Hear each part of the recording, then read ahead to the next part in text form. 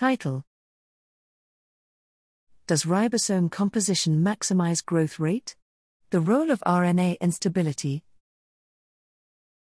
Abstract: Ribosomes are protein synthesis machines that are central to cellular cell fabrication, and the synthesis time of a ribosome places an upper bound on growth rate. While most cellular enzymes are proteins, ribosomes consist of 1/3 protein and 2/3 RNA, in E. coli. Recent research suggests that ribosome composition arises from a trade-off between two autocatalytic loops, ribosomal protein and RNA polymerase synthesis, respectively. In this work, we develop a coarse-grained, mechanistic model of a self-fabricating cell, validated under different growth conditions, and use resource balance analysis, RBA, to study maximum growth rate as a function of ribosome composition.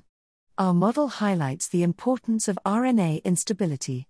If we neglect it, RNA synthesis is always cheaper than protein synthesis, leading to an RNA-only ribosome at maximum growth rate.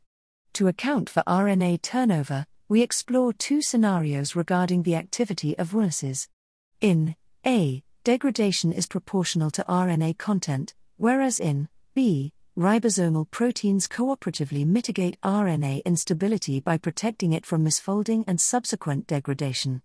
In both cases, an increase in ribosomal protein content raises protein synthesis costs while reducing RNA turnover costs. This leads to a mixed ribosome composed of RNA and proteins. However, only in scenario B, where we consider the cooperative protection of ribosomal RNA by proteins, our model predictions are in qualitative agreement with experimental data under different growth conditions. Our research offers new mechanistic insights into ribosome biogenesis and evolution. Furthermore, it paves the way for understanding the protein-rich ribosome composition found in archaea and mitochondria.